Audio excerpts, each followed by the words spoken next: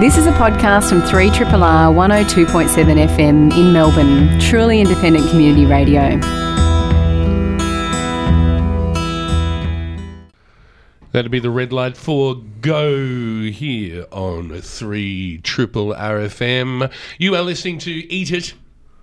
It's the afternoon. My name is Cam Smith. Across from me I have... I'm Matt Stedman pushing the buttons. How are you, Cam? Well, you sound very resonant today. Tthink you. Actually, I think I've got a little frog in my throat, actually. Have you? Yeah, so it might be a bit... Maybe it's improving my voice. Wow, you're sounding really sexy today. You sounded really good. How's everybody else feeling out there? I think the world has a cold. Actually, all the people I had dinner with last night did not. And they're all going, you were sick last time you were here.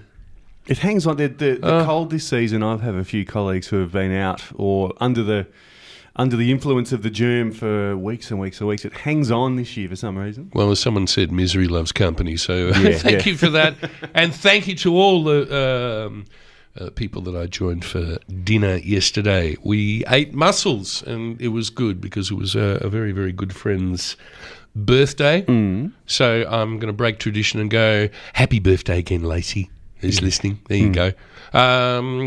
It is a grey, insipid kind of day. Would you agree with that? It's pretty, it's nondescript. Nondescript. I think if you're indoors, it's the best place to be today.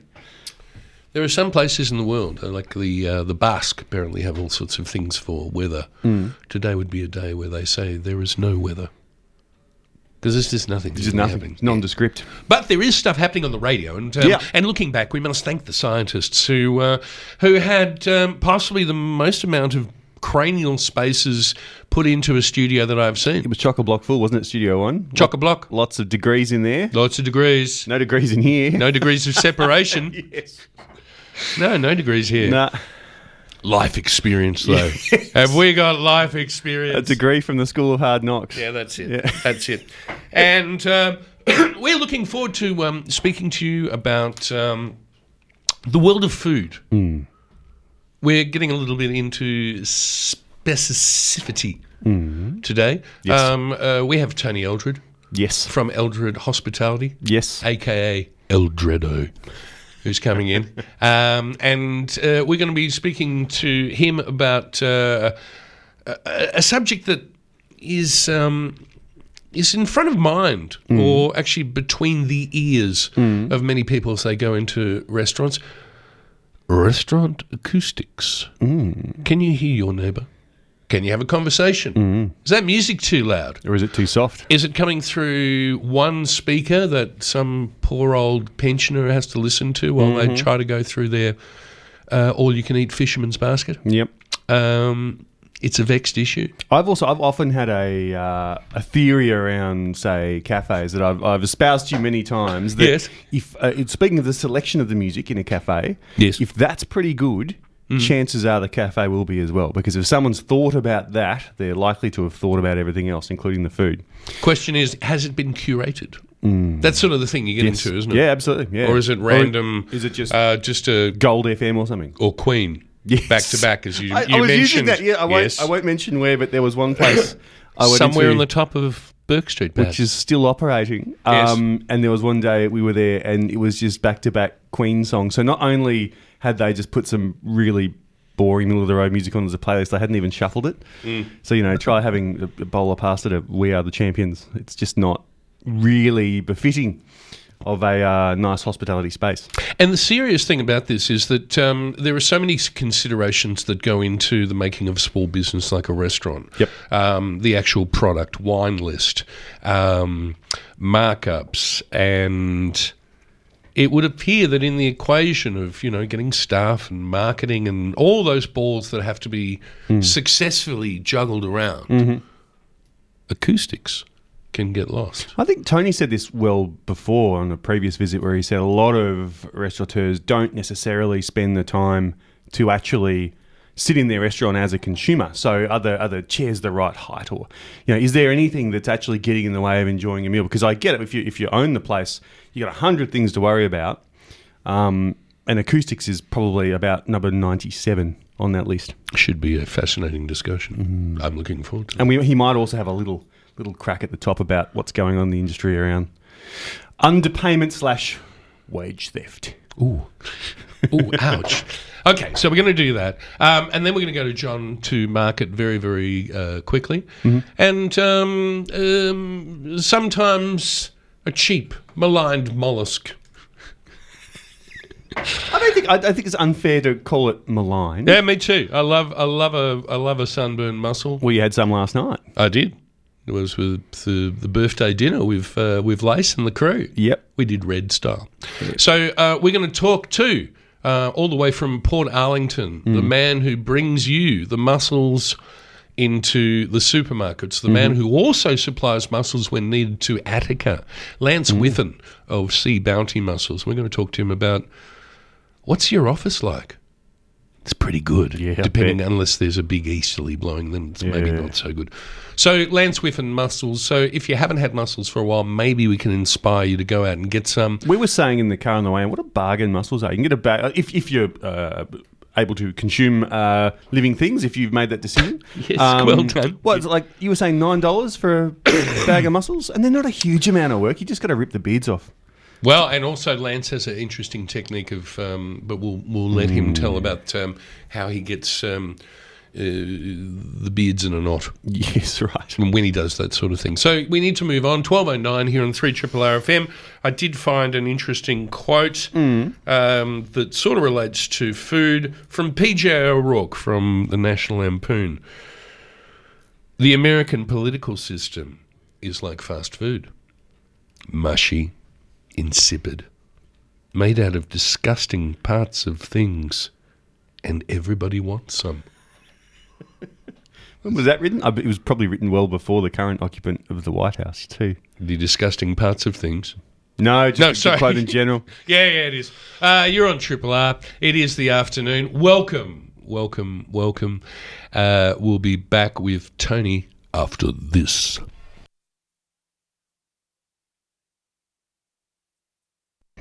Triple R is the place you're at, and it is the afternoon. And we have a man who has driven far and wide down the great grey ribbon from the coast in Geelong. Tony Eldred, welcome. Hello. How are you, mate? I'm excellent. You're looking $1 million. Thank you, yes. After tax. After tax, yes. Yeah, which is a good thing, because keeping the money after tax, and certainly in this restaurant game, it's getting harder and harder to have that money after tax, is it not? Oh, it certainly is. We're seeing the figures from probably 75 restaurants and cafes at the moment. Things are not really good out there. Things are crook and Tallarook? Yep. The expenses have risen beyond their ability to increase prices. So the margins have disappeared largely. There ain't no elasticity no more. It's taut. It is very taut. It's like a piece of Kevlar. It's very taut. Twanging. Yep. Okay, I'm going to stop all that nonsense now. Josh Nyland amazed me a while ago. Folks, do you remember when he was on? If you haven't listened to him, it was pretty interesting, because he's one of the most innovative butchers of fish. Not that he chops them up, but the way that he thinks about it. But he said to me, in a moment of clarity and honesty, his wages are 40%. Yes, that's not really sustainable. And when I was going through a tertiary place, it was the thing was, it was 30. When did it change from 30 to 40? It hasn't really. A lot of restaurants are hovering around the 40% mark, but they're not making any money. Bloody hell. There is a set ratio. There's only so many cents in the dollar that should go to wages. And if you go over that, then the amount you go over is taken straight off your profit. So a lot of places aren't making money at all at the moment. And the profit, even before that, the profit wasn't all that extraordinary to begin with, was it? In some places. How do you make really, really good money? Okay, here's the question. How do you make awesome money in restaurants? Simplicity and reasonable pricing. And turnover? Yeah, but look, the very best businesses I deal with, they have regular mystery diners coming through, giving them constant feedback about their customers' perceptions. They're your mystery diners. No, they're not. Oh, mine. okay, sorry, just thought I'd ask. Yep. Yes. No, there are a couple of companies that do it very well, and when you get the feedback telling you that people didn't like this or didn't like that or had a problem with this particular staff member or whatever, and then they're constantly tweaking to make things better, they generally do all right. There's a lot of people who aren't meeting customer expectation, and they'll suffer for that financially. I'm just going to throw something out here. This is out of left field. Jill Duplay, you remember her? Yeah. Okay, the marvellous Jill, who went off to be the food editor of the Sunday Times for a long season of tenure there. Yes. She had come back, and I think it was in the days of Ladro, so this is quite a while ago now. Yes. But one of the things she said to me was, maybe it wasn't to me, maybe it was written down. Can't remember, but one of the things she said that defined Melbourne was a relaxed self-assuredness about the way that we make and serve food. Yes. Is that still the case at our very best? Yes, I think casual dining has always been the signature of Melbourne. But even if you up the offering, you can still do it in a relaxed way. Oh, yes. But self-assured. Yeah, that was her point. We don't like formality in dining. Even in top-end restaurants, we prefer waiters that play with the customers, etc. The stiff dining that you would get in Europe doesn't really go down terribly well here. And tablecloths, which sort of are a symbol of that. Yes. Are they not? Tablecloths and a single flower in a vase on the table. A carnation? Yeah. What happened to all those carnations? They went the way of the Gerardin trolley many years ago. Oh, the Gerardin! Yes. Gosh, yes. I used to do pepper steaks and I used to get fireballs from but that was a long time ago at William Angliss. Anyway. Noise. What about if the place is so noisy the petals of the carnation are falling off the stem? Yeah, this in my mind, this started because it annoyed me personally. I've always regarded dining as a social interaction. And if I can't interact easily with my guests or with the staff who are trying to explain dishes to me, I get annoyed. So I wrote a magazine article about it a couple of years ago, and I started to get feedback from people. And it was prompted recently. I had a letter from a doctor saying, I'm offended by the noise levels in a lot of restaurants I go to, and I can't talk to my wife. Is there a listing of restaurants that have good acoustics? I'd love to see what the icon becomes above that in a restaurant guide. Yes. Apparently the Broadsheet magazine published a list of them some time ago. Really? It was a pretty short list, I have to say. Was it? Yeah. But I'm finding now I go into restaurants and I really have trouble. Now, that could be partially because I'm getting fairly old, but... You're an old bastard. Yes. But there's a lot of old bastards and... I'm not going to go there, but old people are getting older, and they're in a lot of ways they're the people with the money who are spending the most in restaurants. Am I preempting what you were going to say? Yeah, that's the point. Is that they're the ones who really can spend. Yeah, and they're the ones you want. Well, some places aim at the young, but yeah, that's true. Yes. But a lot of the businesses we deal with are trying to get that 45 to 55, 60-year-old sort of demographic because they really have the ability to spend up. Yes. They will have desserts. Yes. And they will order that expensive bottle of wine. Oh, yes. Yes. And they do that. But what is it about places? I mean, there's a whole bunch of things that sort of fold into this problem. Yes. One is the design aesthetic that we've had emerge for, let's face it, the last 20 years. Rendered walls, rendered concrete floors, reflective surfaces, the use of stone bars and things like that. I'm generalising, but do you want to take that ball and run with it? Yeah, I do. Look, most of the changes in the industry are driven by economics and not by artistic endeavour. Oh, really? The reason you see all these rendered walls, etc., is because it's cheap decor. You don't have to do a lot. You just, you can have a bare concrete building with so it's cheaper than the mahogany covering. Yeah, okay, got point taken. And also, a lot of places now don't put a false ceiling in, so you've got all this pipe work, etc., with a concrete roof above it. True.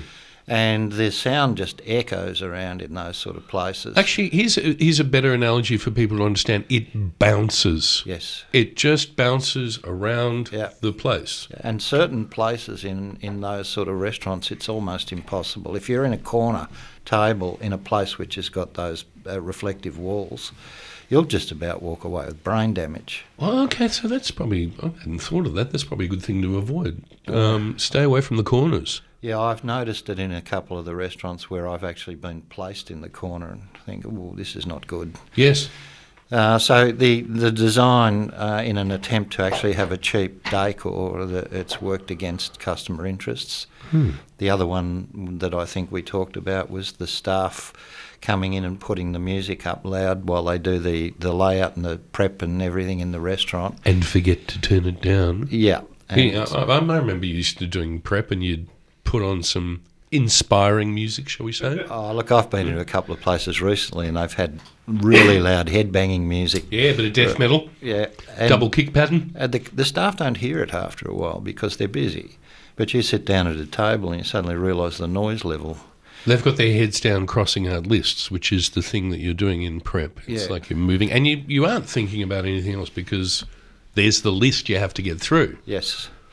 And people are becoming more and more aware that that some of these places can be quite difficult, and yet they're still charging a mozza for their food and beverage. One of the ones that really annoys me is that it affects their ability to sell. If you can't hear the waiters describing things accurately, then you're going to spend a lot less. A good waiter will come to the table. The waiter's job is to sell. Communicate. Well, you think of a restaurant as a food factory with a sales office attached to the front of it. Indeed. And if they don't use visual merchandising, which not many do, then all of their sales is done verbally. Sorry, I was just thinking what's left is interpretive dance. Yeah. Maybe that's not going to go so well. So well-trained waiters will assess why you're there and will try and create the experience you dreamt about, but they need to communicate to do this. Do you want to talk about, and are there any places you know that actually are good acoustically?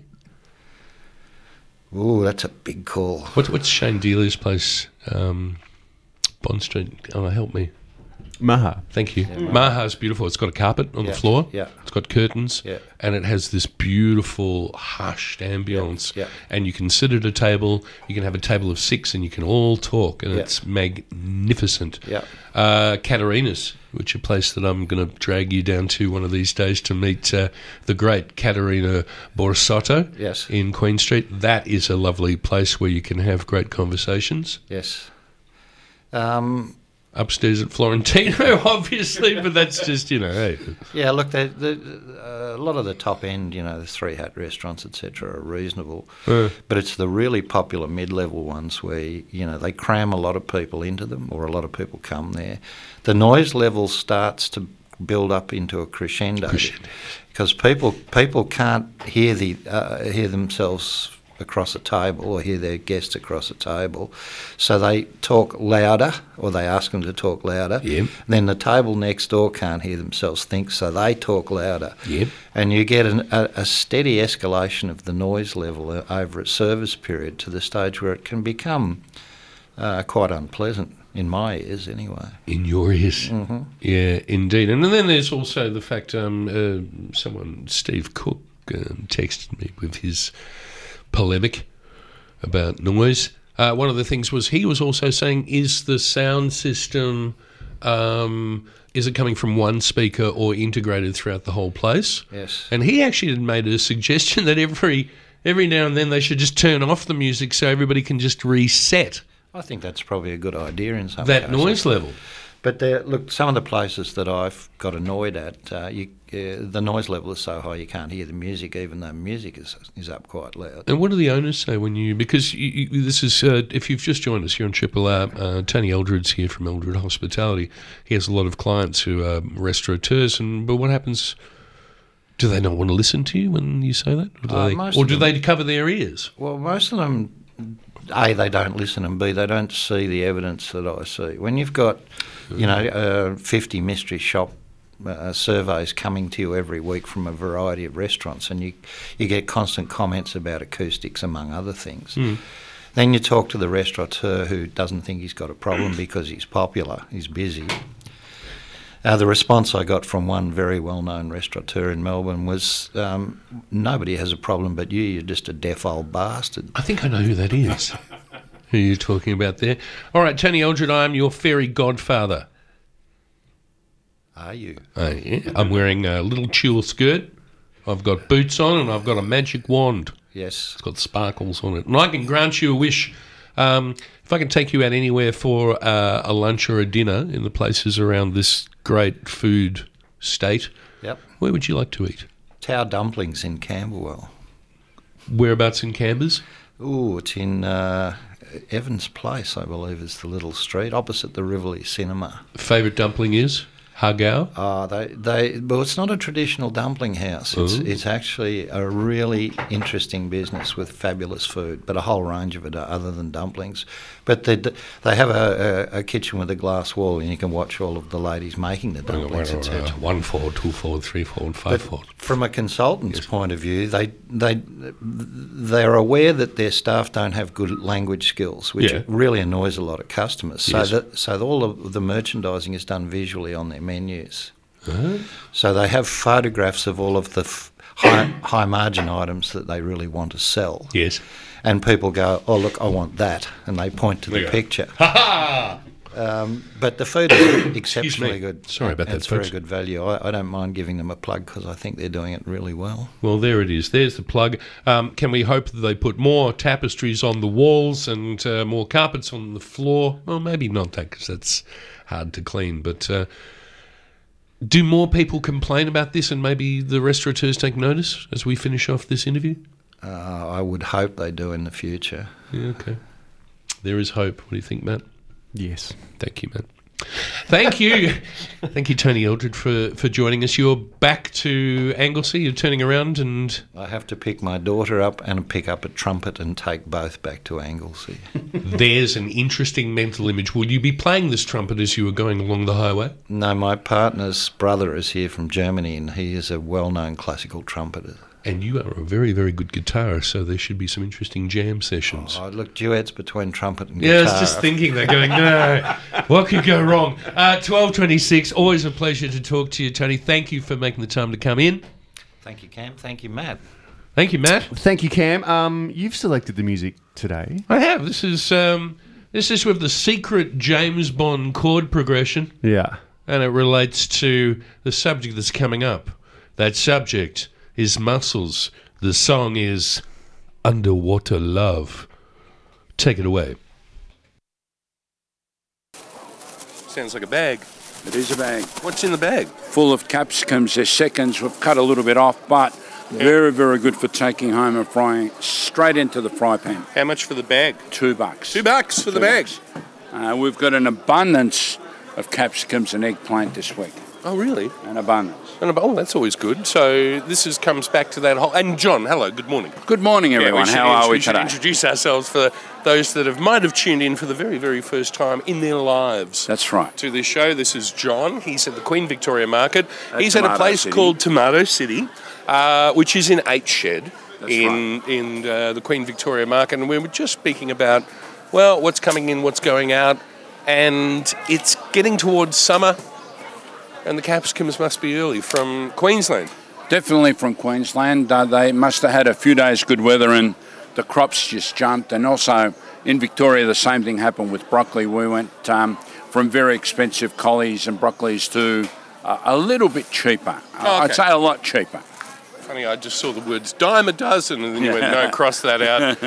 All right, serious question, John. We have a bushfire emergency in the north of us.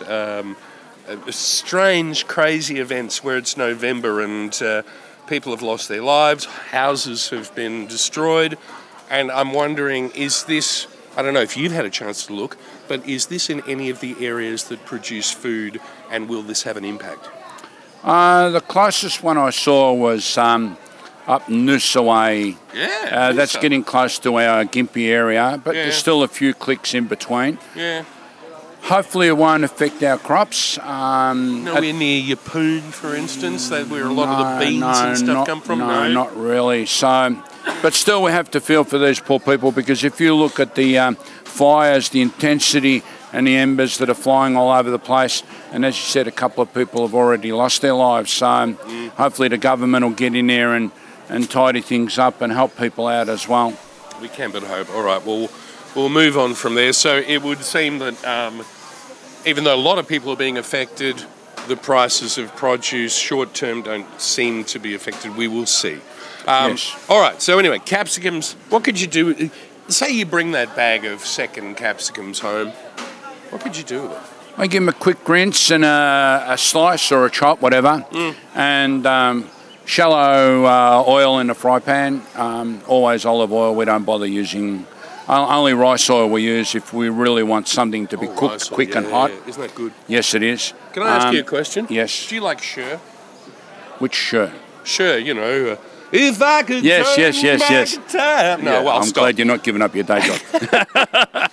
All right, there was a movie called Moonstruck, right? Yes. And I remember this so well because she did this breakfast, Moonstruck eggs, I've always called it that. And it was this beautiful piece of pasta dura with a hole taken out of it. And I think she'd been cooking pancetta in the pan. Yeah. But she had these, it was capsicums in there. Yes, So yes. it was this toad in the hole is what Skippies would call it. Yes. With pancetta and the fried capsicum. It's That a is brilliant great. marriage. It really is, because you've got a little bit different flavour than the normal oil. You've got that fat there from the pancetta.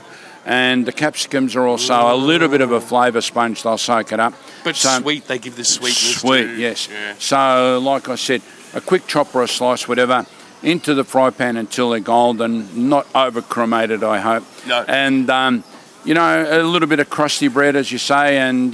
You ever done that? Done the piece of bread with the thing in the middle, and you take out the thing, and then you... Yes. And then you got to really scoop it out really, really gingerly. It is worth it. It definitely is, and sometimes you eat it straight out of the fry pan, so it is good. And especially if you're cooking that bread in the bacon or pancetta fat. Yeah, because even the bread crisps up nicely, and you get the flavours there, and the colour is spectacular as well. And don't forget, capsicums are full of vitamin C and fibre and a whole lot of other stuff, so you can't go wrong. So it's yin and yang, really, isn't it? Definitely. Yeah. And sometimes they only have minor blemishes when we shove them in a bag. They're still good enough to grill or even stuff and fry or bake, whatever you want to do with them. Now, what about the asparagus? The asparagus, they are really, really nice. We've got some about the size of your little finger and fatter. We don't eat the little ones, as we've always said. But the problem is these come from Kooya up. They've had, like everyone else, they've had rain and grandola. Fungus? No. Sun. No, the ice bits, mate. The frost? No, not frost. Let's keep going. I'll tell you in a minute. It'll come. Hail. Grandola. Oh, mate. What's grandola? Is that Italian for hail? Italian, yeah, mate. there we go. My brain's all over the place No, that's today. okay. What we've done is we've inserted an Italian word into people. So next time it starts hailing, people can look at the sky and go, grandola. Yeah, get out of here, mate. Oh, okay, get out of here. So the hail is more severe because it slices the asparagus and I have to start again.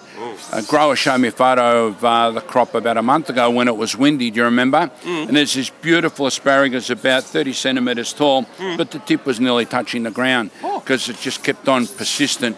And the little thing's going, I'm trying to get out of the ground,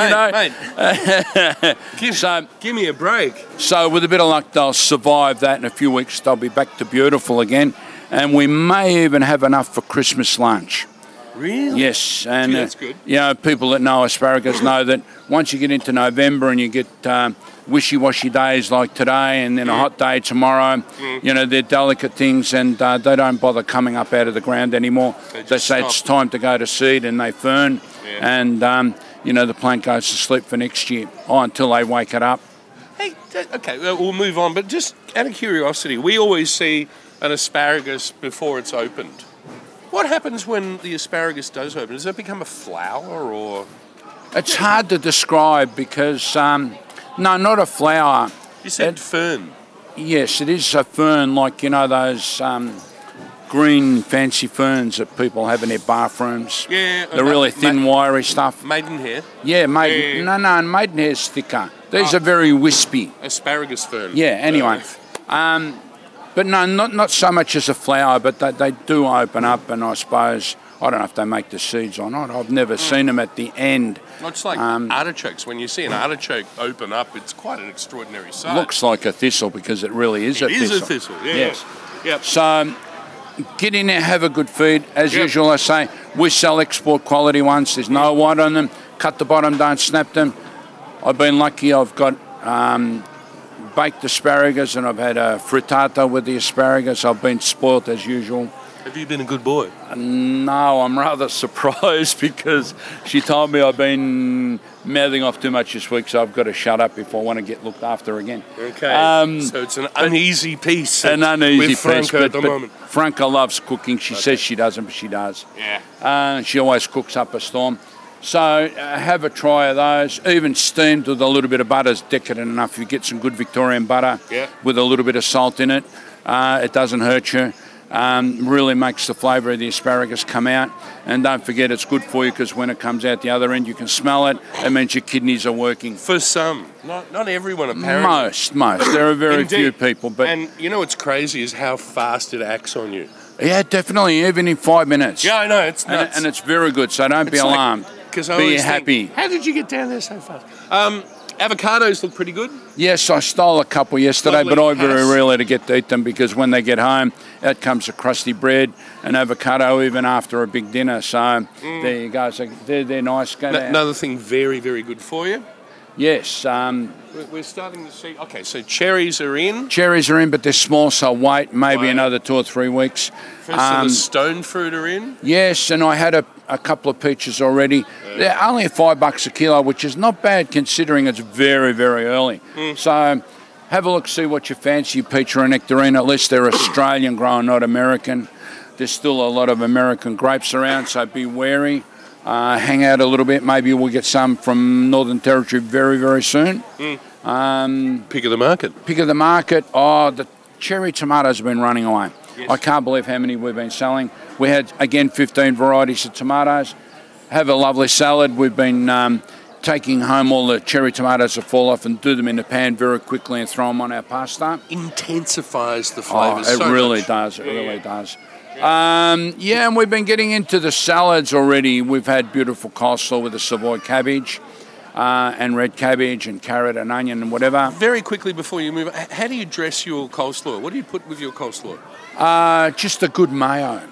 Mayo? Okay. A good mayo. So you do sort of creamy, because I do it differently where I just put, I dress it with almost like a vinaigrette, but it's more vinegar than the oil. So it's mainly vinegar with just a dash of oil. Yes, you know what my mum does? She'll get a beautiful red cabbage and slice it. Yes. A big bowl, put her homemade vinegar on it, dash of oil, mix it up. Yeah. Walk away, walk past, have a bite, walk past, have a bite. See how it's changing? No, she's not seeing how it's changing, mate. She's having a feast. Oh, okay. see, I catch it in research myself. I'm just checking it out, making sure it's okay. Yeah, I kept saying, hey, Mum, you've got a big bowl there. Say, not your problem, mate, it's mine. Yeah. Because she knows that I'll take it or leave it. And back off. Yeah, and back off. Yes, but also we've had the fancy lettuces. I've been lucky to pick up some beautiful green lettuces here and some pink curly stuff out of Mum's garden and putting the two together. One's softer and one's firmer and a little bit of radicchio. Very good, and the flavours come out. Beside a beautiful steak that we had the other night. Can't complain about that. Lovely. All right, mate, well, we might leave it at that. Thank you for your time as always. It's a pleasure as usual. Beautiful. Someone said it's always a great time to eat a bowl of mussels. I don't know who that person was, but I agree with them. And here's a person that we can thank for that. Basking in the glory on a Sunday, maybe taking it easy. We welcome him to Eat It, Lance Whiffen. Hello, Cam. How you going, mate? Yeah, good, thanks. First of all, have you got that new boat going yet? It's in Tassie being renovated at the moment. Now, I'm trying to remember because, and sorry, this is Lance from Sea Bounty Mussels that you might see in Coles supermarkets or good purveyors of mollusks. But you'd bought this Huon pine. Was it made out of Huon pine? Am I right? Yeah, it's a It was. 56-foot shark trawler. And you're going to reconfigure it so you can take people out onto the bay and enjoy mussels from the rope, so to speak. And yeah, we'll be able to take people out, and we'll be able to lift up our lines and show them how we grow mussels right from when we join them and make our babies right through to how we seed them on the ropes and then also how we harvest them. We'll harvest a few while they're on board, and then we'll show people how we cook them up, and they can have a taste test and maybe a glass of wine or something like that as we go along. And sounds good, you might. And we should be able to do it in relatively comfortable. We hope. Yeah. If we get the boat set up the way we want it, they should be able to do this in very comfortable conditions. Well, I'm looking forward to that, and normally when you say something's on the ropes, it's not a good thing, but in the case of mussels, it's actually a very good thing because these ropes are the medium in which the mussels hang on to, isn't it? Yeah, well, they're grown mid-water. They're grown up in the top of the water column, so they're well clear of the bottom sediments, and up there they get a lot more food level. They eat micro organism. It's called phytoplankton, and they're single-cell organisms, and they feed on these. It's really the beginning of life that they feed on. It's chlorophyll, it's sunlight and nutrients, and they get more of it near the surface, so they grow faster. They're softer. The meats are more delicate. They're just makes a beautiful product. Probably our Port Phillip Bay mussels would have to be up amongst the best mussels in the world for flavour, according to some top chefs. Oh, good. Okay, so it's not just you saying that, going, yeah, no, they're the best. But one of the things that mussels are a reflection of the environment that they're in, and I remember being out with you a while ago, and you said something that just gladdened my heart so much because in a way we are a very unevolved species, and in a lot of ways we do a lot of things wrong, but you were saying the water quality from the bay has improved remarkably over the years. Yeah, I don't think it was ever in a state where it was in poor condition, but right. But it's as far as heavy metals and things like that going into the bay, that would have happened in the earlier days with paint companies and things like that. And when I say it's improved because those chemicals have now gone down into the substrata, and so in heavy metals don't affect our product because it's grown so quickly anyway. Yeah. But it's just getting better and better in those. Like we haven't got any worries about that sort of thing, but in some inlets around the world, yes, they have. Like there's too much pollution goes in, but a lot of people might be surprised, but Port Phillip Bay really doesn't have pollutants going into it at all. Yes. It's really looked after now by the government, and what makes Port Phillip Bay so good is the beautiful, healthy, fresh ocean water that flushes in every 6 hours and replenishes the bay with good ocean water. Is that all parts of the bay though, Lance? There's some that get flushed out every day. And every change of tide. So if you look at Port Arlington where we are, the tide will sort of come in fresh to Point Richards and turn around and go back out, and then it will hydraulically pump the rest of Corio Bay out over the next few days. So, and that sort of happens in different fashion right up to the top end of the bay as well. So if you go into somewhere like Hobson's Bay, the nutrients are much higher, and that gets flushed a lot less, and it has a higher freshwater content than down towards Mud Island, where it's nearly all ocean water. So there is a variation like that, but that's what makes the bay such a good shellfish growing area. So you don't want to be eating shellfish out of Hobson's Bay because it's not tested for consumption. and that's why people should only eat from licensed growers like us, because we're out in deep water, we're well away from coastline, so if there's a big heavy rainfall or something like that, and there's a lot of dog stuff and that washing into the water, from the streets, just the normal stuff, that dissipates really quickly over, probably in a space of 12 hours, that's all mixed in and pretty well harmless again, but it can be very toxic if you were going to, take mussels off piers and stuff like people used to. So yeah, I remember that. But there's another thing that the way that we've changed as a society, in that we don't leave the dog poop lying around so much anymore. We pick up after it. So I would say that there's probably a lot less of that coming down stormwater nowadays too, huh? Yeah, that's for sure. And everything's sewered now, like around Port Phillip Bay, everything is sewered. So you haven't got old septic tanks that could have been in disrepair and that sort of stuff could have washed into the bay many years ago. So our water quality over the years, we've been testing now since my company's been going since 1987. And we've been water testing ever since then. We test fortnightly. We test... for E. coli, for bacteria. We also test and check the different types of algae that we've got. And we also do other testing as well, and this is really extensive, and the bay has been getting better and better as the years have gone by. Hooray! So it's a beautiful bay for shellfish. Well, that's a nice thing. Let's talk about the actual product. And I know we've spoken a while ago about sort of the evolution of people eating mussels, one from you just don't touch them, to let's look at the French style of doing it, which is sort of a white style. And then it sort of moved on to the Italian style, the red, which I must say, just so you know, I had a big feed of mussels last night with a whole bunch of friends around a dinner table. So did we. Oh, good. Well, there we go.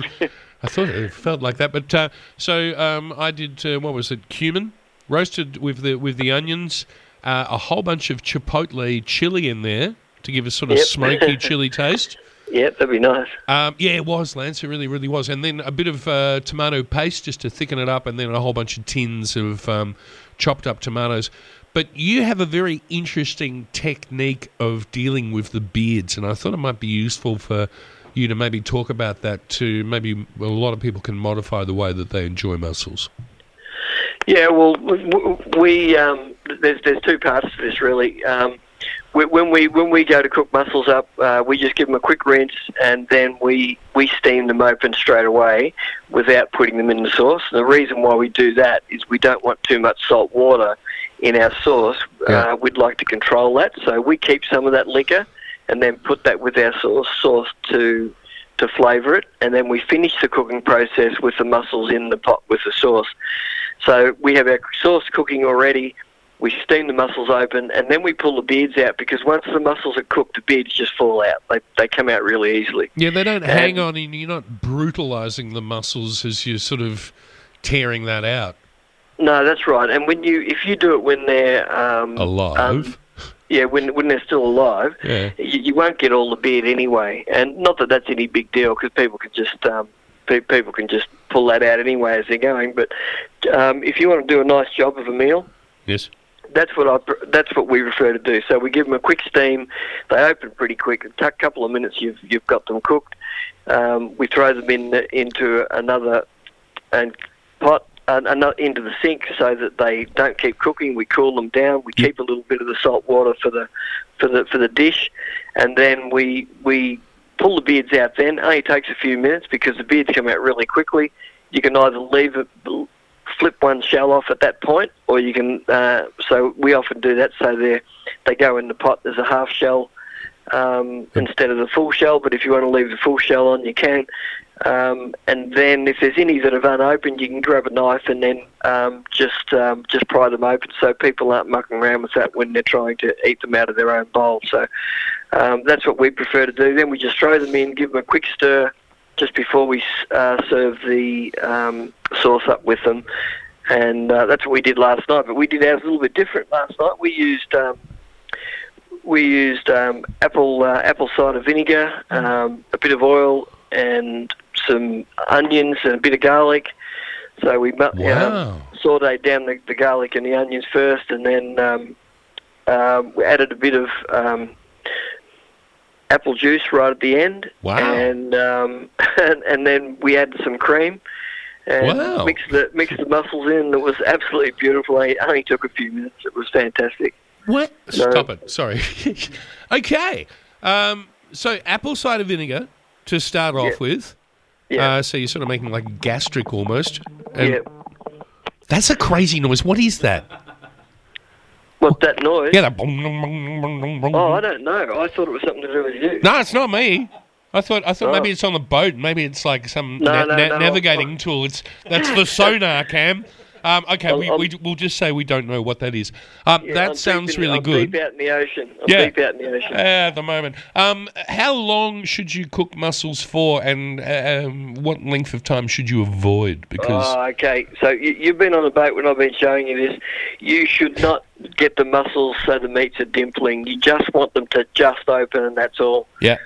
Please don't overcook them. They're such a beautiful, soft, delicate food, and if one way of testing this is just get a small bowl of mussels, throw them in the microwave for a couple of minutes, and then what you'll do is you'll get a mixture depending on how much water each mussel was holding.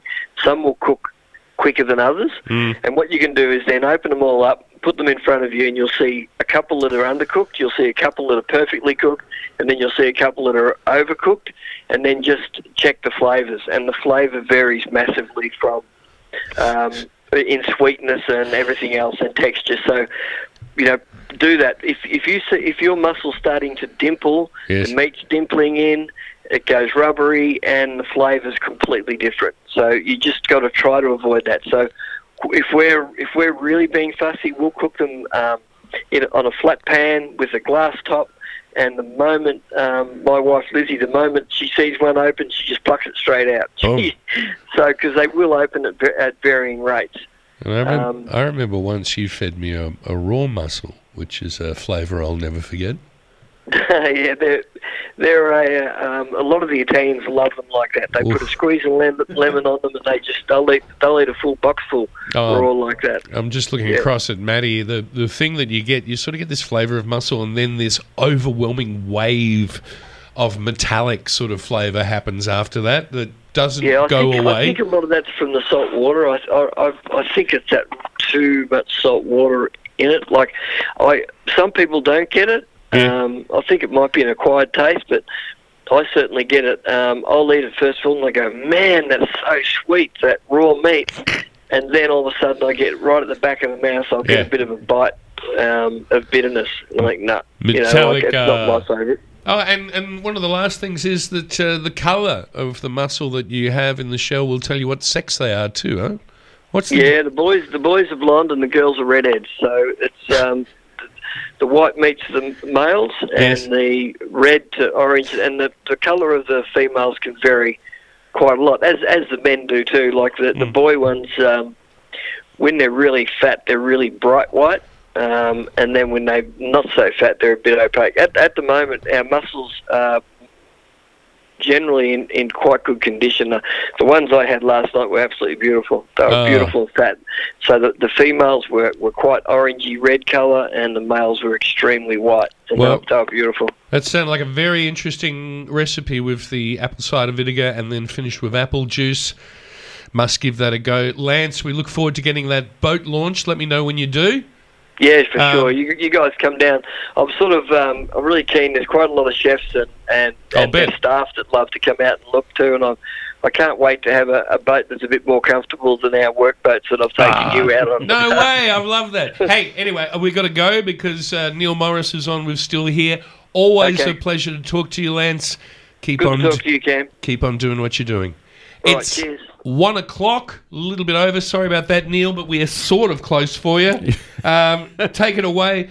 It's more of the afternoon here on 3RRR. Matt, thank you very much. Thank you, Cam. See you next week.